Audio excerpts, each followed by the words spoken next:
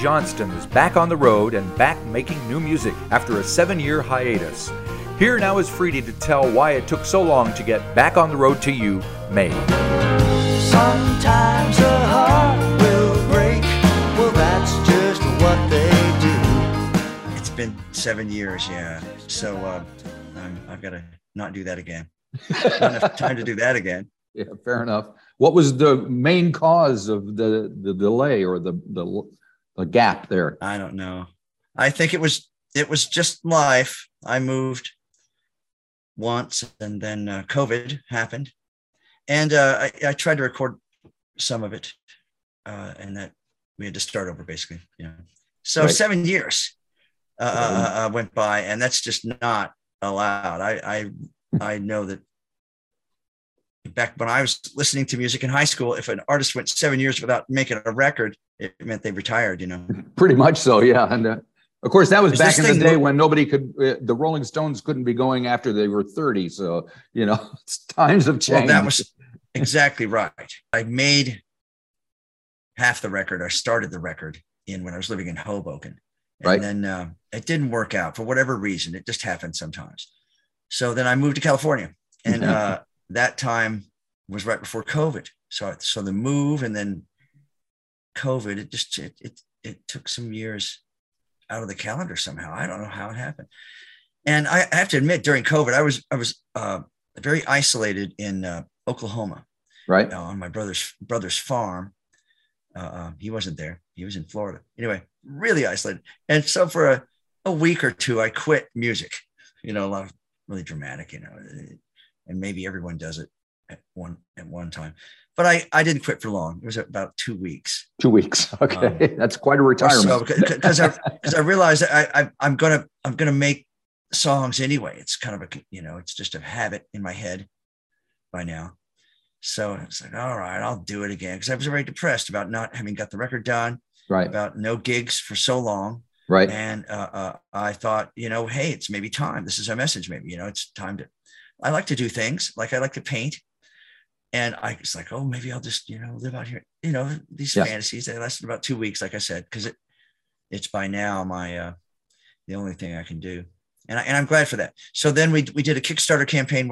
After COVID, I moved back to California, to Joshua Tree, where I live, whenever I live anywhere. And then, I did a Kickstarter campaign, which I don't want to resort to those anymore. It was really good to have done it. And the folks were fantastic. They ponied up, and we made the record last December, pretty quickly. It was a month process or so. So there you go, man. I'm doing the job again, doing the thing again. Yeah. Yep. It looks like you got some cool people. I mean, anytime you got Doug Pettibone in your record, I'm always impressed. I think he's a great player. So tell me how you assembled your band and how you got things rolling in the studio. Yeah, those guys are pretty top notch. Well, I just happen to be, I don't know. It's sort of like I'm a lucky guy. I have friends. Yeah. And friends of friends, but all those guys are friends that played on the record. I didn't know Sasha Smith before the record, the keyboard player. Right. Fantastic keyboard player. Really good. But just LA guys. And they're there. Just the best of the best, grooviest band. And so and then Eric Korn, the producer, also runs the label for Below. It was a great team. Got the record done. And it's got me back on a 18-month or so, like the old days, like the 90s, 18-month schedule. Right. So I'm going to put a record out 18 months from this time. All righty. You have songs ready already? Do you have a backlog? Luckily, I had a sort of a backlog, from COVID. And so they're getting ready. I'll record maybe, within a year. It's weird to think that, but that's how I got to do it. Right. Got it. Yep. I'm going to do that till the end. That's my small goal, is to make a record every 18 months. Yep, got it. I can't do it anymore. Good to have goals. So you mentioned Sasha Smith, the keyboard player. He takes a bit of a solo on the title track. Tell me a little bit about the song and how that all came together.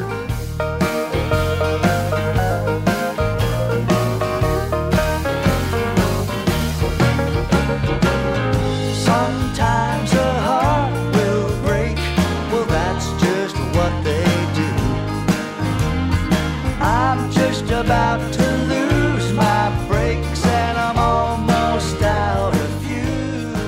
That was a song actually that's existed for a couple of years, but I never took it seriously as any song that anybody would like. But it was liked, and so we worked it up, and then the fact that it never even crossed my mind it becoming the title track or the first song at all. I thought, well, this will be like a kind of lighthearted end of album track, but there you go. It just made sense, I'm truly getting back onto the road, back into the biz. So what the heck? Be honest about it. And also I realized, well, hey man, I'm going to do, if I can, I want to do another half dozen or dozen records or whatever, Sure. Yep. Like Willie, has done 70 albums, that kind of thing. Yeah. He's still anyway. cooking. So it's like, and he's still doing it. So I don't want to get too wrapped up in, I was like, we got it done. It's called this is the cover photo, put it out, Right. It's a good feeling, rather, because I tend to be a little too wrapped up and micromanage stuff, Okay. So it was good to have a label who just said, let's do it this way. Let's do this schedule on the singles. This is the artwork, Yep. Go team. Go team. So, yeah. Yeah, it really is a great team. It's great to be part of it. I have a booking agent again. So I guess I've come out of my 2-week retirement. Good on you. All righty. Now you mentioned old friends that you have on the record. One of those friends is somebody you've worked with for quite a while, Susan Cowsill. She's on The Power of Love. Tell me about how you guys work together and what the relationship is all about musically. Someday the wind will blow.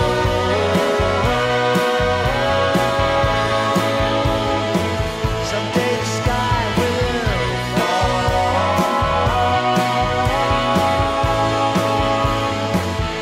Baby, here we go. Set yourself to the power of love. My sister Susan. I love all the singers on the album. Susanna Hoffs is one of my favorite singers. Yep. Of all, and I'm honored to have met her and worked with her. Susan Cowsill, of course, is just my sister. And then Aimee Mann, is a friend from the 90s and is really amazing artist. A really wide-ranging artist. She did a song called "Darling" on the record, and she's doing she does cartoons. She calls them cartoons, but they're drawings of her, I guess, saying things. I don't know them well enough, but you can look at Aimee Mann's drawings. Anyway, she did an animation to the song. So I'm really, really psyched to see that. We're gonna get that in a few days. Oh, but cool. Working with all three of them was still COVID and or COVID-ish in LA. So it was all remote. Michael Penn recorded Aimee, so that's cool. Got guest star engineers. Right. And so when you work like that, it must be there are pluses and minuses when you're remotely working. You send a track out and see what you get back. Because I would imagine normally in the studio there'd be talk and try it this way, try it that way. And sure. So how does that work for you? It's hardest. I think it's hardest on the singer. You really put them on the spot. Right. I felt bad for all of them.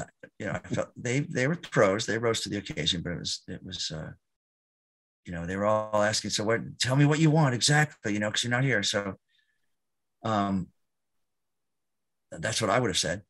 Right. But they all did their, what came to them, I can't write music, so I couldn't give them a chart or anything. And they did what I did have a guide vocal, I think, on some of them, but it's not the way to work. Ideally, you're right, Marty. Next time, next record, definitely I want to do it in the studio. Yeah. You have a tune called Madeline's Eye, which is kind of different. Is something along the lines of robot love or something is what I can glean from it. Tell me what inspired that, if you dare. It kind of is. Looking in Madeline's eye, I see her settings are off a mile. So I get out the book, look for the tools. It won't be long and she'll be good as new. She's a unit I bought on time, with a face from a long lost dream. When she tells me how she feels, man, she's almost real. it's an old theme, you know, and I'm one of these I'm one of these alien guys, you know. I love science fiction. I'm an alien believer, that kind of person. Right. Sorry to, you know, I don't have my tinfoil hat on, but it's actually become more respectable these days. Yeah, well, but so I love, you know, I've had a couple songs about machine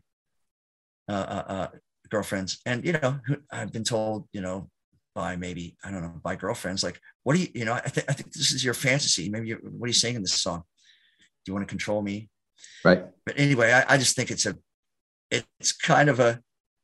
song that will make more sense in the coming decades, you know. Right. Yep. It actually happens. So yeah, it was more of a lighthearted song that I didn't know if it was going to make it on the record even, you know. So when you're deciding what makes it on the record, how does that process work for you? Do you sit there and you've got songs all over the place? Are they already recorded? I wish I did. Yeah. It's usually the ones that are done. Right. And now it's for whatever reason, it's a strategic reason.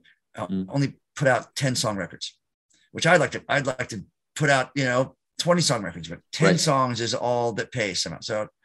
So that's actually easier for me. You know, somehow 10, not easier, but there were a couple songs that didn't make it to this record that will make it on the next one. That kind of thing. Of course, 10 songs is good for vinyl, and vinyl is kind of research. It's good for vinyl. It's good for vinyl, which it's great to be putting out vinyl and colored vinyl. I've never put out vinyl. I've put out vinyl before. Can You Fly came out on Rough Trade in England on vinyl, right? Black vinyl. So that's, you know, that's cool. You know, you gotta love that. Well, the music business has changed a lot since you started out back in the 90s. Is it for the better, for the worse, or just different? Especially since you've been kind of out of it for 7 or 8 years now. I don't know. I tell you what, that question is always, no, it's an obvious question. It should be asked. It's a common question. Right. There's a lot of answers to it in a way, because they're on different levels. Yeah. Like for me, if I take away the what do you call it? The social media marketing and the release of the singles digitally, it's like making a record in the 70s. Right. The recording process, we used the computer, but if you just took the computer in the next room, we used it like a 24 track. I must say that perhaps there was some editing, but what I'm trying to say is that making the record was like you could have done in the old days, certainly. Mm-hmm. It's coming out on vinyl. It's like, you know, so it's really not that different to me from my end. The marketing, the social freaking media, something I do not pretend to like at all, is really a big part of it. And that's new. So that's different. As far as, so from my end, it's not different. But as far as the music biz and how it is for other people, it's completely an alien world, you know? Yeah. And that I just don't even pretend to understand. Luckily, I think, you know, I got it in at the tail end of what will be called, it's called classic rock now, but it will be called classical rock in the future. Right. You know? I really think, you know, we're just reinventing it. So it's like that 60s, 50s, 60s, 70s end of it. I think maybe 80s at the most thing. Pre-grunge will be like this music that keeps getting regurgitated. And so making it will be the same for a while. Right, you know, right. I know that Peter Buck, who lives in Portland, I have a Portland band, and we did a gig where his buddies, the Eyelids, were on the same bill. So Peter Buck was there. We were talking about making, you know, he was talking about working on 2-inch tape, right? 24 track. It's like, you know, that's like by far the best way to work, you know, because it limits you, and it sounds better and it limits you. Two good things. Gotcha. You know, it's like, we only got 2 takes here, guys. Let's, you know, instead of like, just give me 10 more of those and I'll put it together later. Yeah. Yeah. Kind of yeah. Well, it's interesting because there's like there's one side, people are recording in classic studios. They'll go to Muscle Shoals or someplace in Nashville and, you know, get the vibe of the place and all that. And other people are, especially with COVID, realizing they can do all this amazing stuff on their computer at home. So it's like complete diametrically opposed things, trying to get to the same place, it seems like. It's But as far as the kind of music we're talking about, you can still tell a quality place. When I made Neon Repairman, my last record, we worked for a couple songs at a place called House of Blues, not the House of Blues restaurant, but it's a studio that's now sadly gone in Encino. A really nice place. It was like some big stars, private studio with pool, tennis court. Anyway, we worked there and did a couple songs, and then I did the rest of the record at a very good studio with the same gear, but just smaller and just more of a homey thing. And I remember my girlfriend at the end of the record, she said, "There's just something about it. These two songs, they just sound more classy." And I remember that being really instructive to me. It's like, "Oh, really?" It's like, "Yeah, they just sound more classy. What's different about it?" I was like, "Oh, that's the sound of the studio, really. It's just a sound." And so that is real. I was very honored to play 4 gigs opening for the great Ian Hunter. This is my favorite band is Marty Duda. He's such a nice man and such a great rocker. Oh man! And we were playing Memphis. I did 4 gigs. We were playing Memphis, and all the way to guy Memphis. that runs all the way to Memphis, and the guy that runs Sun Studios now, who is related to Sam Phillips, I believe, shut down the studio for a few hours to give Ian a private tour, and so we got to go along. And so, because the studio is still running, Sun Studios is still rentable. There was a band in there the night before. It's the same linoleum tile on the floor, the same glass in the control room, the same recorders and board, the same piano. It's like, are you freaking kidding? Some of the same microphones. Right. And I'm like, Ian Hunter, we're all like, are you kidding me? So, and the same acoustic. No, it's just like when Elvis was here. It was really creepy and funny and a real connection to for me, to my style of music. It's like, wow, it really started here. And so we couldn't help it. There were guitars on the wall, and I have to admit, I was the nuds that did. I picked up a guitar and started just jamming. Yeah. And the rest of the band jammed in, Jim Mastro and Mark. And so anyway, so we did that. And then Ian Hunter went over to this piano and started tinkling on it and said, and then said, that's not, I don't really like that piano. That's not a very good piano. And the owner of the studio said, well, that was Jerry Lee's favorite piano. It was an old spinet piano with like a Bakelite top, like plastic type. It looked like a really shitty piano, frankly. But he said, yeah, I don't really like it. And his keyboard player, Dennis, this guy from New York, went over and sat down on it and just went full Jerry Lee on it. Just wailed on that thing. Dum, dum, dum, dum, dum. And then he got up and said, ain't nothing wrong with that piano, boss. Just one of the great rock moments I got to witness, man. So, ain't nothing wrong with that piano, boss. That's fantastic. At Sun Studios. It's just very, very cool. Did you record anything or just goof around? We just goofed around. We didn't realize the import of the moment. I mean, it really is. You can go there tomorrow and rent the damn place. It's really cool. I want to go. Very small room. It looks like it used to be a shoe store or something, or a dock, or it could have been a professional office. It has a front reception area, and then the back office could have been a dentist's office, could have been anything. So very cool. It's still there. Lovely. I can't believe we managed to work Ian Hunter into this interview. Yeah, I'm glad. He's my fave. That's fantastic. Yeah, they were an inspiring band from I didn't know what to think about them because I was waiting to David Bowie. Right. And then I was like, what is this Moth the Hoople thing?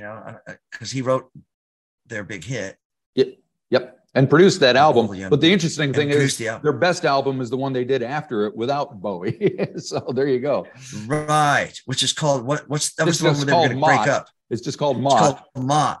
But it's the one that starts out with All the Way from Memphis and all that stuff. And they were going to break up, right? But then when they made that record, I think bass player Overend Watts was going to asked to join Bowie's band, and Bowie said something like, Moth the Hoople can't break up. I'll make your album. So you got them back together again, and the rest is history. Great. Bowie, man, Bowie is just,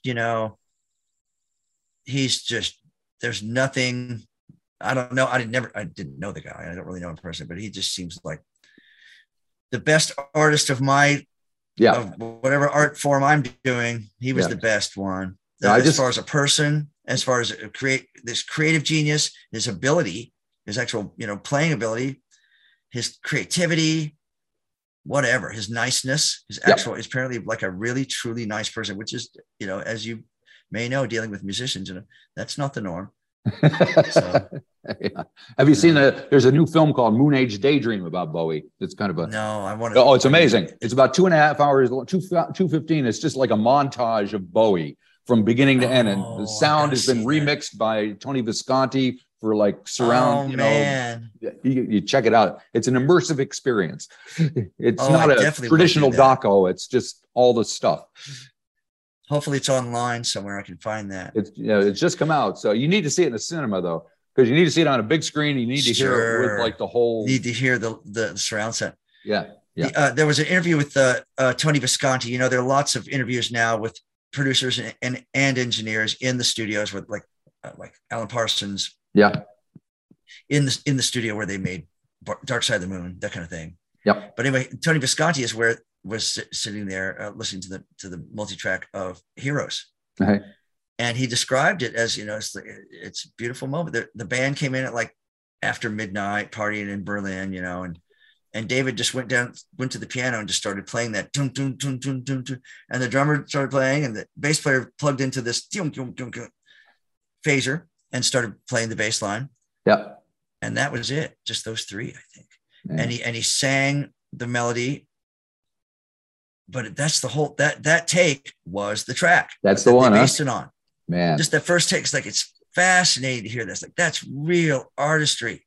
Yeah. Bowie is just the Robert Fripp guitar thing comes later. That was put on later. Yep. I think Eno might have been there too. I think he was, yes. at the basic track session, he was doing stuff. So it was just a beautiful story how that song came about. Rather than, we worked on it for weeks and weeks and finally got the basics. Like, no, it just happened once. This happened. It's got to be inspiring for someone like you to hear those stories and go, I got to get some of that magic. You got to get. I've learned that not learned it, but I've observed it over the years making demos, because I've had to make home demos for years, like every musician. And that one take of a song, sometimes you're like, you never could get it again like that. Yep. On the demo. Yeah. And you can't always rely on that. You can't release it. But it's sort of like, I got that one vibe on that one. Why can't I put it out?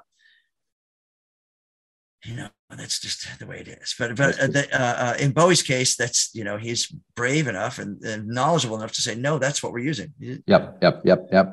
And he's Bowie. I just loved it.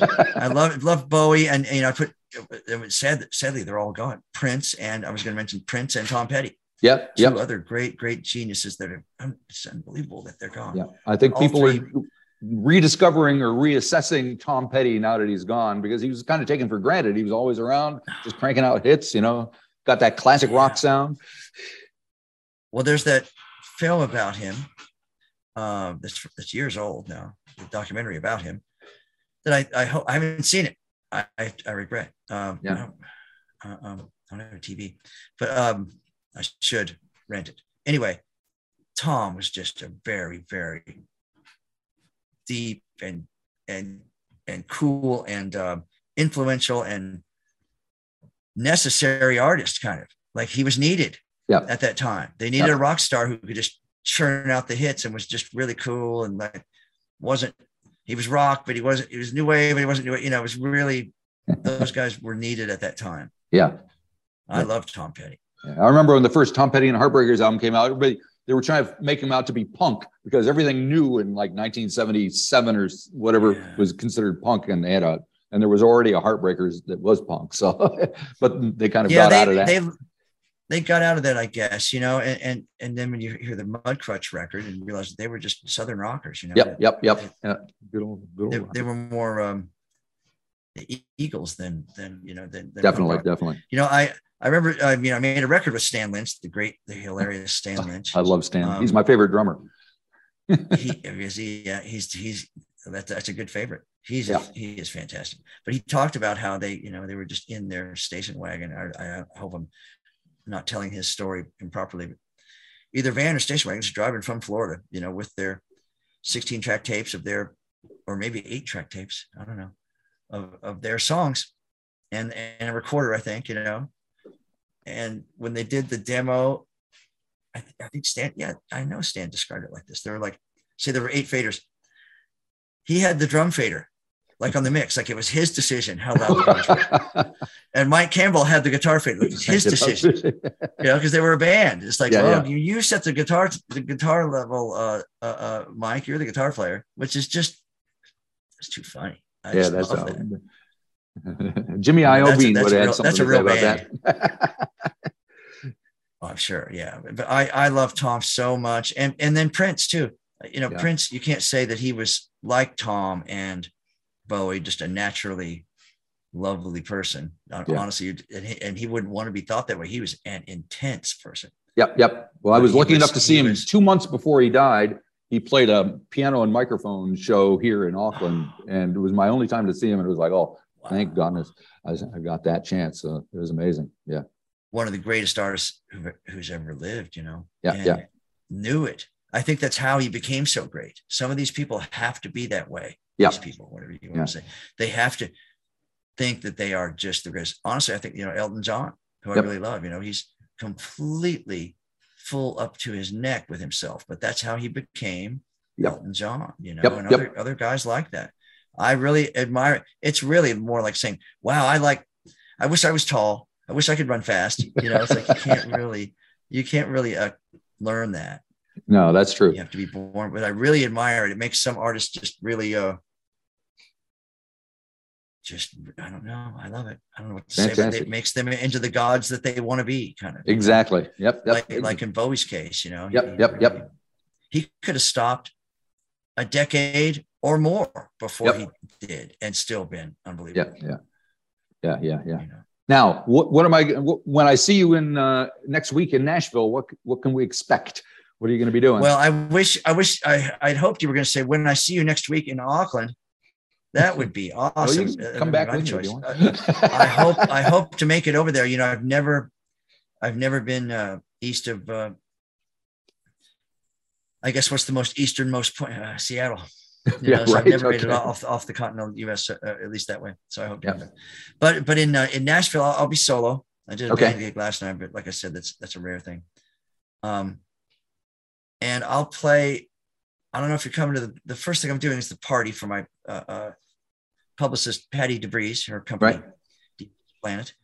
You know, I think I play a 30, 40-minute set. I have to play a couple of the new songs, a couple of the songs that people know, you know. So I do know, my experience has been, let's see, since COVID, it's been 2 years for me. I've only done at the most 10 or 12 gigs since then. Yeah. So that's just nothing. But I've noticed that every one of them has been, you know, I used to get, honestly, I must say, I get a little cranky sometimes on stage. You know, it happens when you're playing solo, whatever. It just doesn't happen anymore. I'm glad it's burned out of me, and I hope it stays that way. It's like any gig, anytime, anywhere. I'm just so happy to be there. And I don't know who I was listening to. I've been listening to a lot of musician interviews, maybe somebody from the 60s, but he was talking about, maybe it might have been Mike Campbell, even obviously not from the 60s. They're saying like, yeah, man, there'd be nice we'd be playing if we realized we didn't have the audience. So we'd just keep playing until we had the audience. Instead of like, oh yeah, we just wrapped it up. No, we just kept playing until we had the audience, you know? Yeah, very good. So that's kind of the way to look at it. Words to live by. It's like, you know, it's like, you guys are talking, I'm going to play even more then, you know? Is it? Yep. Like last night, some folks were talking. Well, it was a band gig, but people were talking. They hadn't seen each other, I realized, you know. Right. And they do this, the thing that I do, like they're listening while they're talking, because the crowd of people, they just one song maybe, you know, they were doing that. And as soon as the song was over, everyone started clapping, you know, because they had been listening. So anyway, I'm just glad to be doing it again. It really is something that it had to be taken away, I guess, to appreciate it. Yeah. I don't know. I hate to be so philosophical about it. You don't know what you got till it's still gone. Mad about it. Isn't that what Joni said? It's really, you know, I do some gigs with a Steely Dan cover band here in Madison when I'm in town. Oh, really? It's really fun, man. They have horns, background vocal. They're an incredible band. Yeah. But I did a gig with them in Minneapolis a month ago, and the gigs, it was a seated crowd. The gig started out pretty great, you know, but then they played a couple certain crowd favorites, and everybody started dancing, and the power on stage was palpable. It was like what you. I mean, I was like, well, here's this thing that I've been talking about. Well, I can feel it like an electrical charge, and I can see the band is playing differently because it was like, it's, you know, it's a real thing. The crowd is a real thing.